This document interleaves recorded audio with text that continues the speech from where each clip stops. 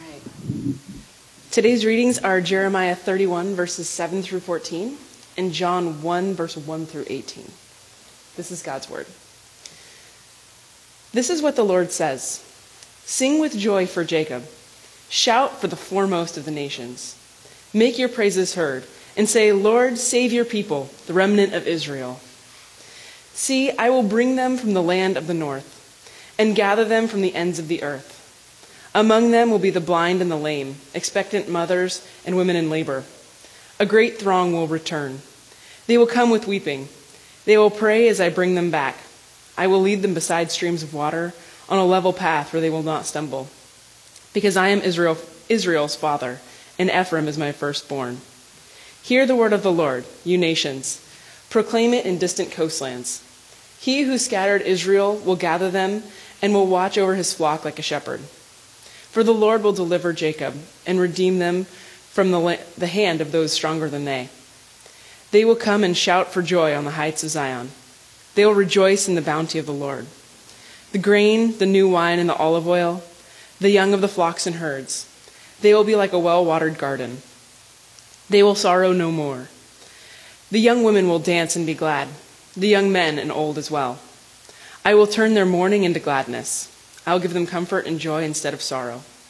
I will satisfy the priests with abundance, and my people will be filled with my bounty, declares the Lord. And then John 1 through 18. In the beginning was the Word, and the Word was with God, and the Word was God. He was with God in the beginning. Through him all things were made. Without him nothing was made that has been made. In him was life, and that life was the light of all people, the light that shines in the darkness, and the darkness has not overcome it. There was a man sent from God whose name was John. He came as a witness to testify concerning that light, so that through him all might believe. He himself was not the light. He came only as a witness to the light. The true light that gives light to everything was coming into the world. He was in the world, and though the world was made through him, the world did not recognize him. He came to that which was his own, but his own did not receive him. Yet to all who did receive him, to those who believed in his name, he gave the right to become children of God. Children born not of natural descent, nor of human decision or a husband's will, but born of God. The Word became flesh and made his dwelling among us. We have seen his glory, the glory of the one and only Son, who came from the Father, full of grace and truth. John testified concerning him. He cried out, saying, This is he of whom I have said, He who comes after me has surpassed me because he was before me. Out of his fullness we have all received grace in place of grace already given. For the law was given through Moses. Grace and truth come through Jesus Christ. No one has ever seen God, but the one and only Son, who is himself God and is in the closest relationship with the Father, has made him known. The word of the Lord.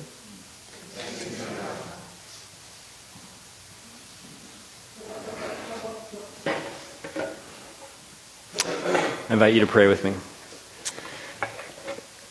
Our God of grace, as we come into this room, we come with a variety of burdens or thankfulness or celebrations on our heart.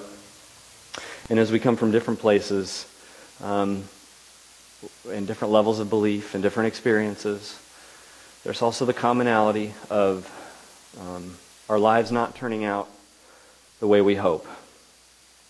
Things missing that we thought we would have.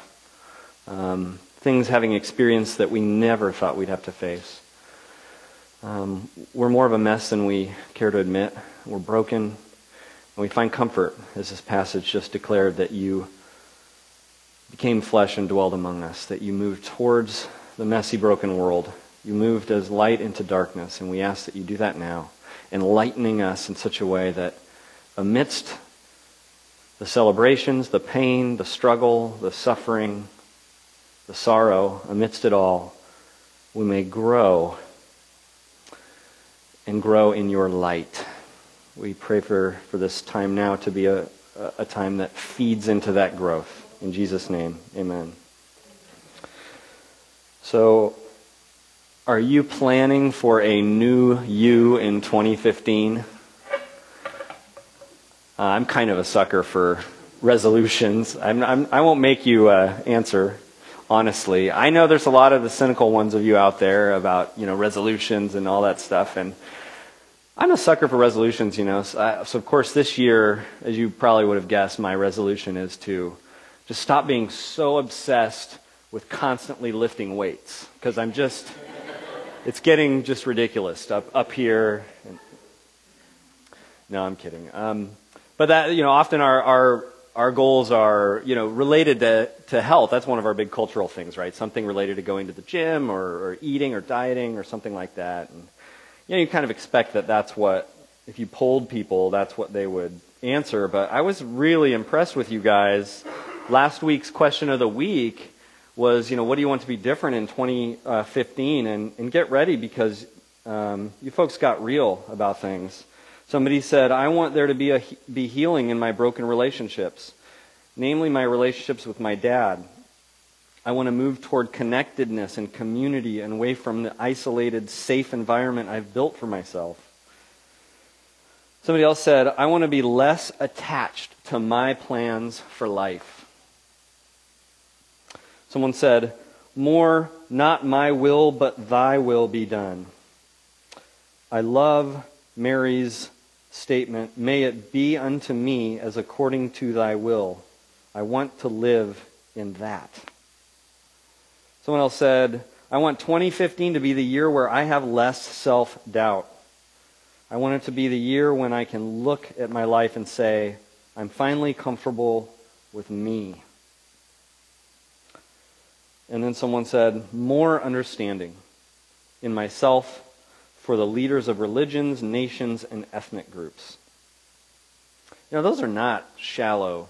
You didn't give me the typical kind of shallow New Year's resolutions to deal with. I really like that list, and it speaks to how, whether it's something small or superficial, or whether it's just the deep things in life, we are kind of always leaning into what life could be and what the new you could be. And so it's very timely that the scripture of the week that comes up from the New Testament is John chapter 1, which deals with, I don't know if you caught some of the key phrase that I'm going to anchor and then broaden out from, is this idea that someone who accepts and receives Jesus and becomes a Christian is born of God as a child of God, has been given the right to become a child of God. And that's kind of the launching off part today, is this idea of being reborn, the rebirth that is what it means to be a Christian or to become a Christian. And it's just good to note as we get into that, that not everyone thinks about it that way. It's pretty common to think about becoming a Christian or going to church or following Jesus as something that's sort of like, sort of like this is the kind of music I'm into and this is the kind of spirituality I'm into. It's just sort of an accessory. It's something that you say, okay, now I'm going to associate myself with this. The Bible, unless you're willing to ignore big chunks of the Bible like the one we're talking about today, the Bible's going to push you in a very challenging way to say it's about rebirth. It's about being born anew.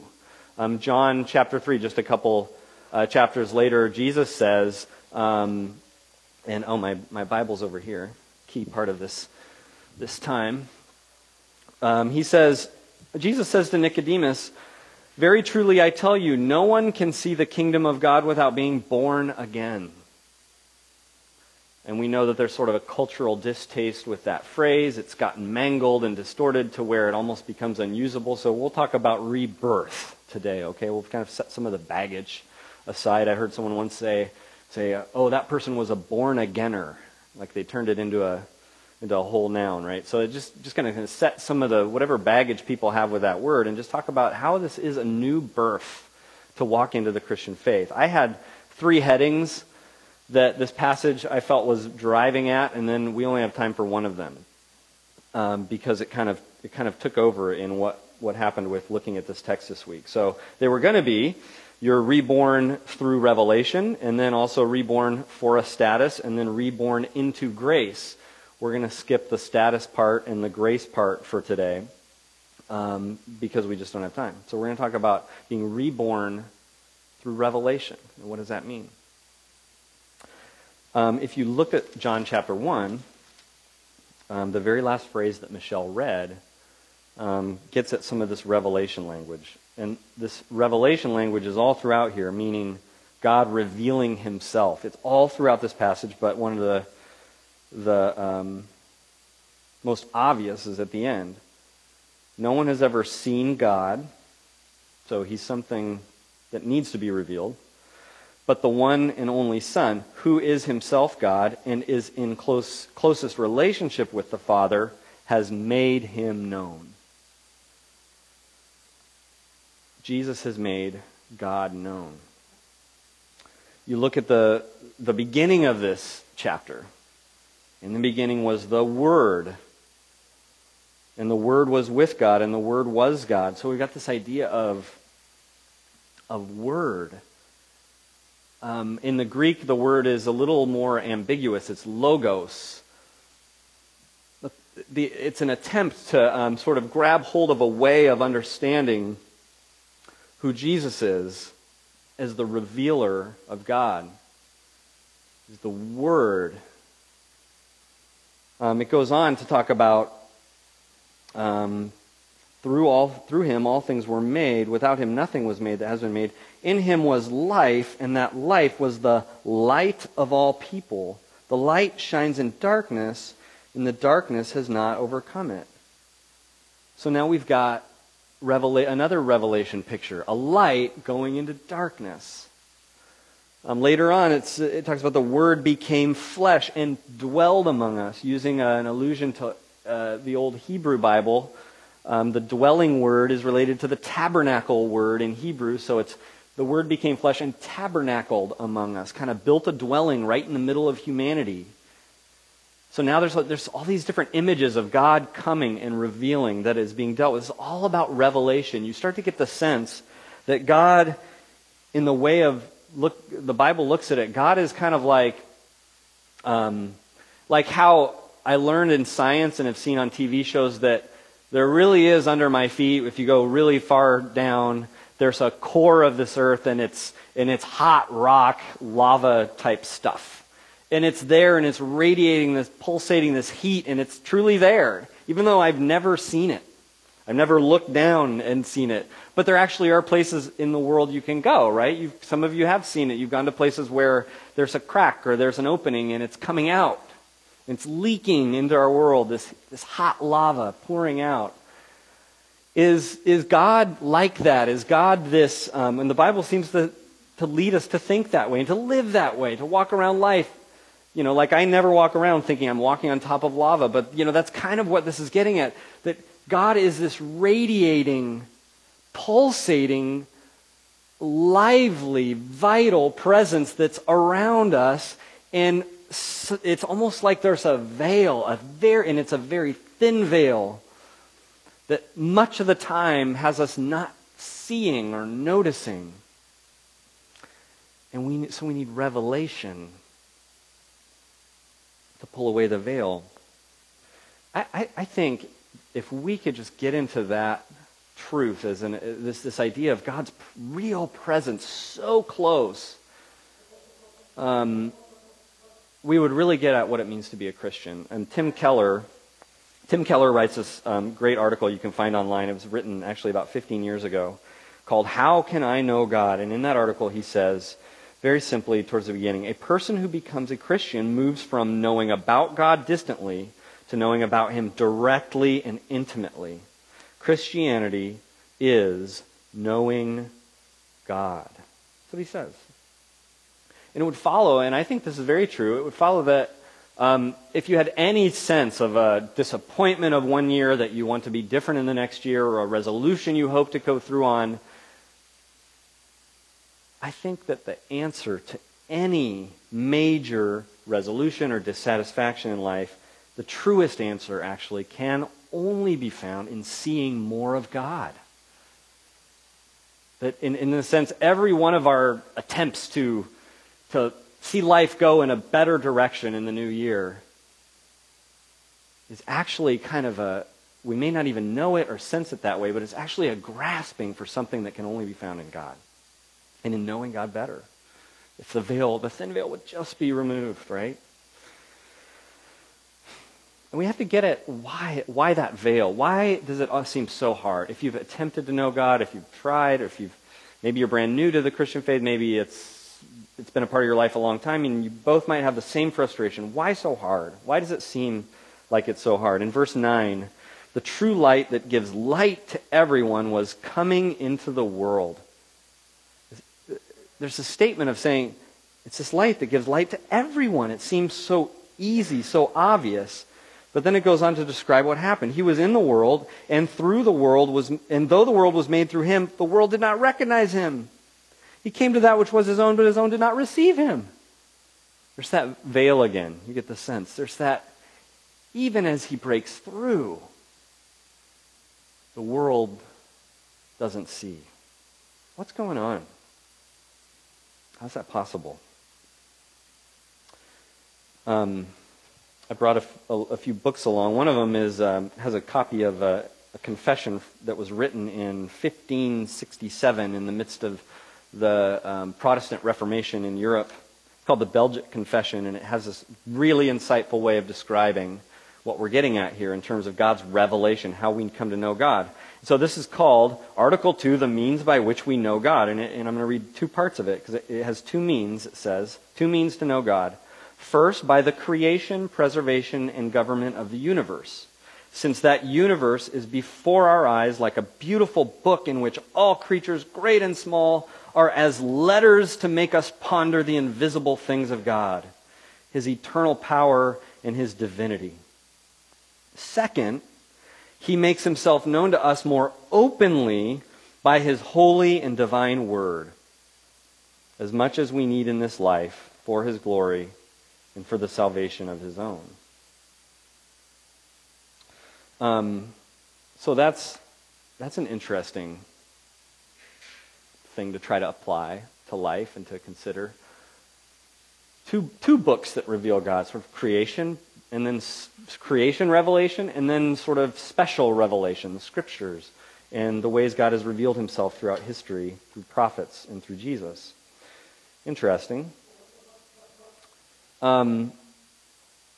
You might say, well, why can't we just collect all of mankind's best teachings, and isn't that enough? Isn't that enough? You just collect all the best things, the words of wisdom, the best teachers of all different traditions, because so much can be seen in creation all around us. And actually, the same confession a little bit later on says this incredibly intriguing thing about that kind of idea, that why do we need special revelation in addition to this creational general revelation? And this is what it says. Get ready for a truth bomb right here. For all human beings are liars by nature and more vain than vanity itself. Why not just go with all the best teachings of all the world? Well, because we're as vain as vanity itself. We're all liars by nature. Actually, look up the research on lying. There's a fascinating book that came out a few years ago, and I did some preaching on honesty as well that you can find in our podcast. The scientific evidence on lying actually supports that. All human beings are liars by nature. But what am I getting at? Basically this. As John Calvin, another big Protestant Reformation name, as he wrote, he said, basically, all of creation and even us as creatures of God have become corrupted so much that even though all around us we should be seeing God and knowing God through what we see, even our own vision is clouded. And he says we need the spectacles of Scripture to see because of the fall, because of sin. So the world around us is kind of cloudy and foggy, but also, even if it clears up a little bit or we see a clear patch, we're still dealing with our own limitations of sin and our own cloudy vision. We need revelation. Someone at our men's pod last Monday brought up this issue of, it's tempting, and often we do this where we rely on, I'll probably just totally mangle what this person said, but they basically were saying we rely on, I'm going to pray about this thing and I'm going to look for signs and look to see what God does, in lieu of also kind of checking in with and consulting Scripture along the way. And so this person was noting this healthy skepticism of just relying on my own vision to look around and say, this is where God is at work. Oh, I'm connected to God. I see what God's doing. That was a really good insight. And so when we look at this passage and we see verse 5 where it says, the light shines in the darkness and the darkness has not overcome it. I hope that when you see that and you read that word darkness, that you connect that not with just some generalized evil out there somewhere in a bad place, but that you actually connect that somewhat with your own darkness and the darkness immediately in the world around you. The darkness, even we don't even talk about it that negatively because we're so drawn into it. The darkness of our society and the ways of our society that draw us away from the ways that God reveals to us through Scripture. We desperately need more light. Desperately. We desperately need more of God. And I think every year you'll be tempted by the darkness all around us to pursue a new you that in some way is actually still very defective and unfinished, even if you attained the goal. Our vanity affects every crossroad we face, every big decision we're going to make. Our dark world is right there cheering us on in the wrong direction. We need help. This is how Tim Keller, in that same article of How Can I Know God, he says, our desire for personal knowledge of God is strong, but we usually fail to recognize that desire for what it is. When we first fall in love, when we first marry, when we finally break into our chosen field, or when we at last get that weekend house, these breakthroughs arouse in us anticipation of something which, as it turns out, never occurs. Eventually, we discover that our desire for that precious something is a longing no lover or career or achievement, even the best possible ones, can ever satisfy. The satisfaction fades even as we close our fingers around the goal. Nothing delivers the joy it seemed to promise. Many of us avoid the yawning emptiness through busyness or denial. But at best, there is just a postponement.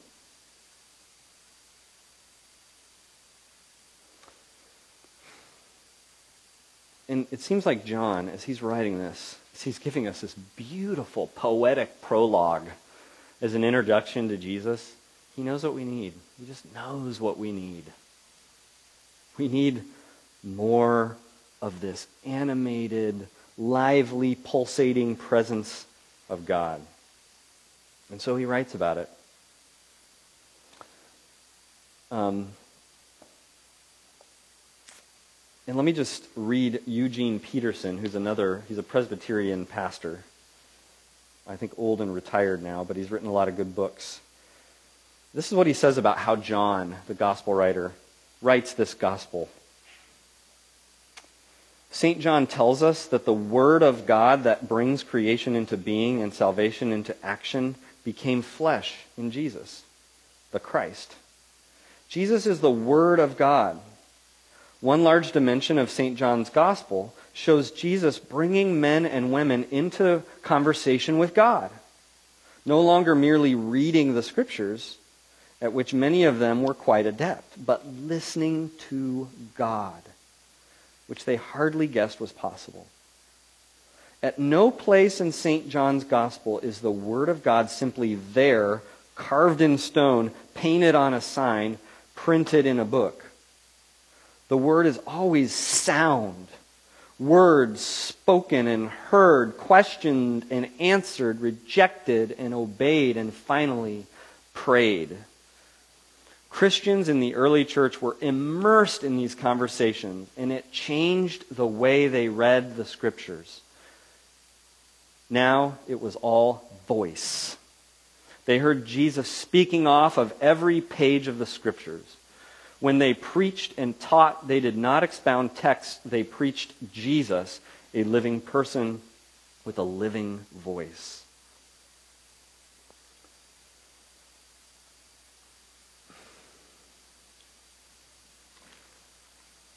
We're talking about rebirth. Talking about how Scripture is a part of God's revelation of himself, his active, alive, pulsating, powerful presence. And it totally shifts your life in all kinds of ways if that pierces through the veil and becomes real. And it's not a one-time, quick moment, snap rebirth. It's a lifetime rebirth. So when we together take on the challenge to be, as some people have said, a people of the book, people of this book, it's not, you can see from what Eugene Peterson was saying, it's not a stale, kind of codified, written rule book. It's not bookish to be people of the book. It's an active, alive conversation with a being that has a voice. I wish I could have been there. When you're looking at, if you're looking at the Bibles in the seats, you would see that one page over is the end of the Gospel of Luke. So you got the beginning of John. Right here you got the end of the Gospel of Luke, which is extraordinarily pertinent to what we're talking about today as well. And it's one of my favorite little insights to Jesus and being with Jesus. It's sort of his graduate level course with his disciples on reading Scripture. And I wish I could have been sitting there to hear how he did this. But it says, he said to them, "How foolish you are, and how slow to believe all that the prophets have spoken. Did not the Messiah have to suffer these things and then enter his glory?" At the beginning with Moses, beginning with Moses and all the prophets, he explained to them what was said in all the Scriptures concerning himself. Then it says, just skipping ahead a little bit to verse 44, it says, he said to them, "This is what I told you while I was still with you. Everything must be fulfilled that was written about me in the law of Moses, the prophets, and the Psalms." Then he opened their minds so they could understand the Scriptures. And the response to some of the disciples in the middle of that, in verse 32, was they asked each other, "Were not our hearts burning within us while he talked with us on the road and opened the Scriptures to us?" And friends, that's no different than what is expected and practiced in the church still today. That kind of just active, vibrant, pulsating, burning kind of response to a real conversation with God and a real presence. That's what revelation is about. That's what your rebirth, if you're considering Christianity for the first time or if you've been one for a long time, that's what your rebirth comes from. That conversation. It's alive. It's active. There's a place in the book of Hebrews, I think chapter 4, that says the Word of God is living and active.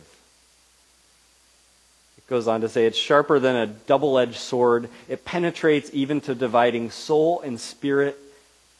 It judges the thoughts and attitudes of the heart. It's active. It's vibrant.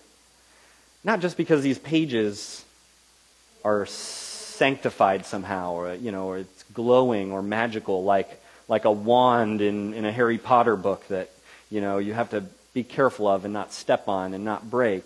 In a sense, if you find a Bible in the gutter that looks totally wrecked and unusable, you might have that little part of you, like I might, which would think if I picked it up like, wow, what a shame. But there's another reality of just throw it in the garbage. Because it's not usable anymore. And it's not about the paper and these things on it. It's about this, what I started with, this pulsating, vibrant reality that's all around us.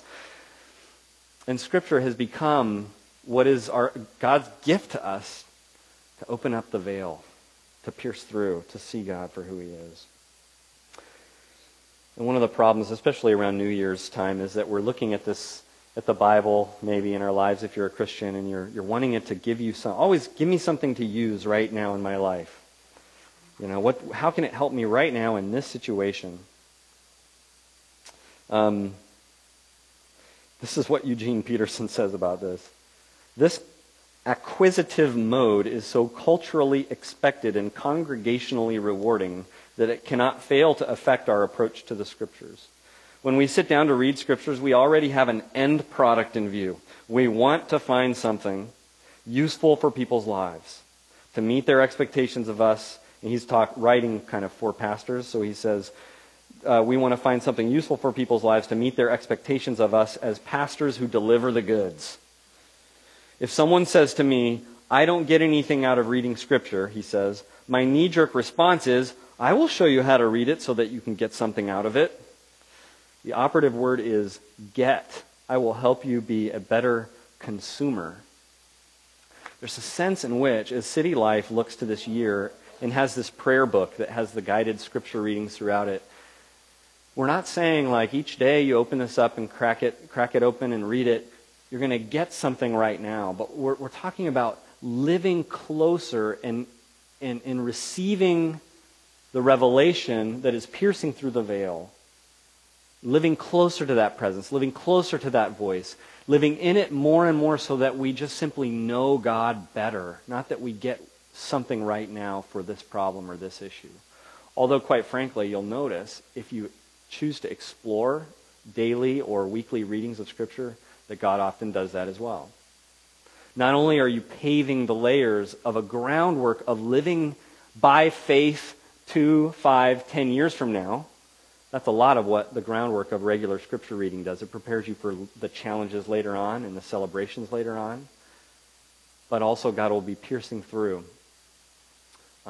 with things for right now. There was a moment when I have a good friend of mine who I share kind of everything with, and his name's David, and sometimes he comes here and he's preached here before. He's another pastor. And when I was wrestling with something, the last time I had something going on, and I had called him and talked to him, and then after we hung up, then on my phone pops up this text message from him, and it has a link. And I kind of saw it, and I saw it had something about Isaiah in it, and I kind of thought, oh, okay, you know, and I did the normal thing of just kind of, oh, okay, whatever, I'll read that sometime. I was busy with something with my kids or whatever. And eventually, I open it up and look at it, and all it was I thought it was going to be some long article or something. It was 3 verses from the prophet of Isaiah.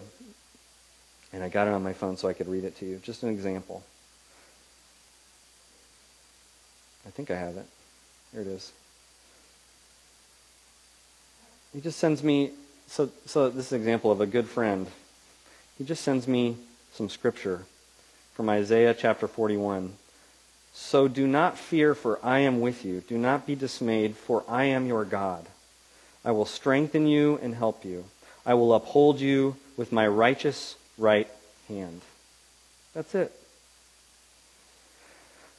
So I think one of the things to just consider is, are you ready to immerse yourself in this story of Revelation? Are you ready for your rebirth to really take on a new edge as you open yourself to this pulsating, lively presence of God that's all around you? And I would say, secondly, make sure you're in community as you do that. Because doing it alone won't go even half as far. One last final thing to just end on. This is a great book, Rethinking How You Read the Bible by Scott McKnight. And the book is called, that was the subtitle, the book is called The Blue Parakeet. He says, here is the conclusion, and this is like a Bible scholar. He says, here is a conclusion that has taken me nearly 30 years to come to. Without denying the legitimacy of various terms in the authority approach, he's talking about the Bible, those who have a proper relationship to the Bible never need to speak of the Bible as their authority, nor do they speak of their submission to the Bible. They are so in tune with God, so in love with Him, that the word authority is swallowed up in loving God.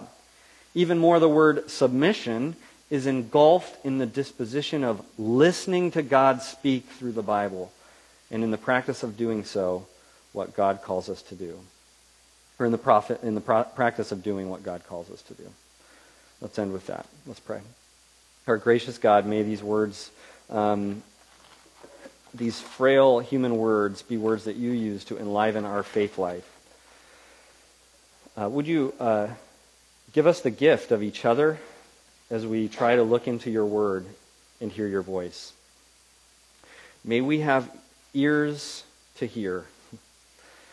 And perhaps may we get to the end of 2015, and looking back, may we see key situations in our lives that we dealt with, and may we be associating certain scripture passages, perhaps, or concepts from the story in Scripture with those moments of growth that we have looking back.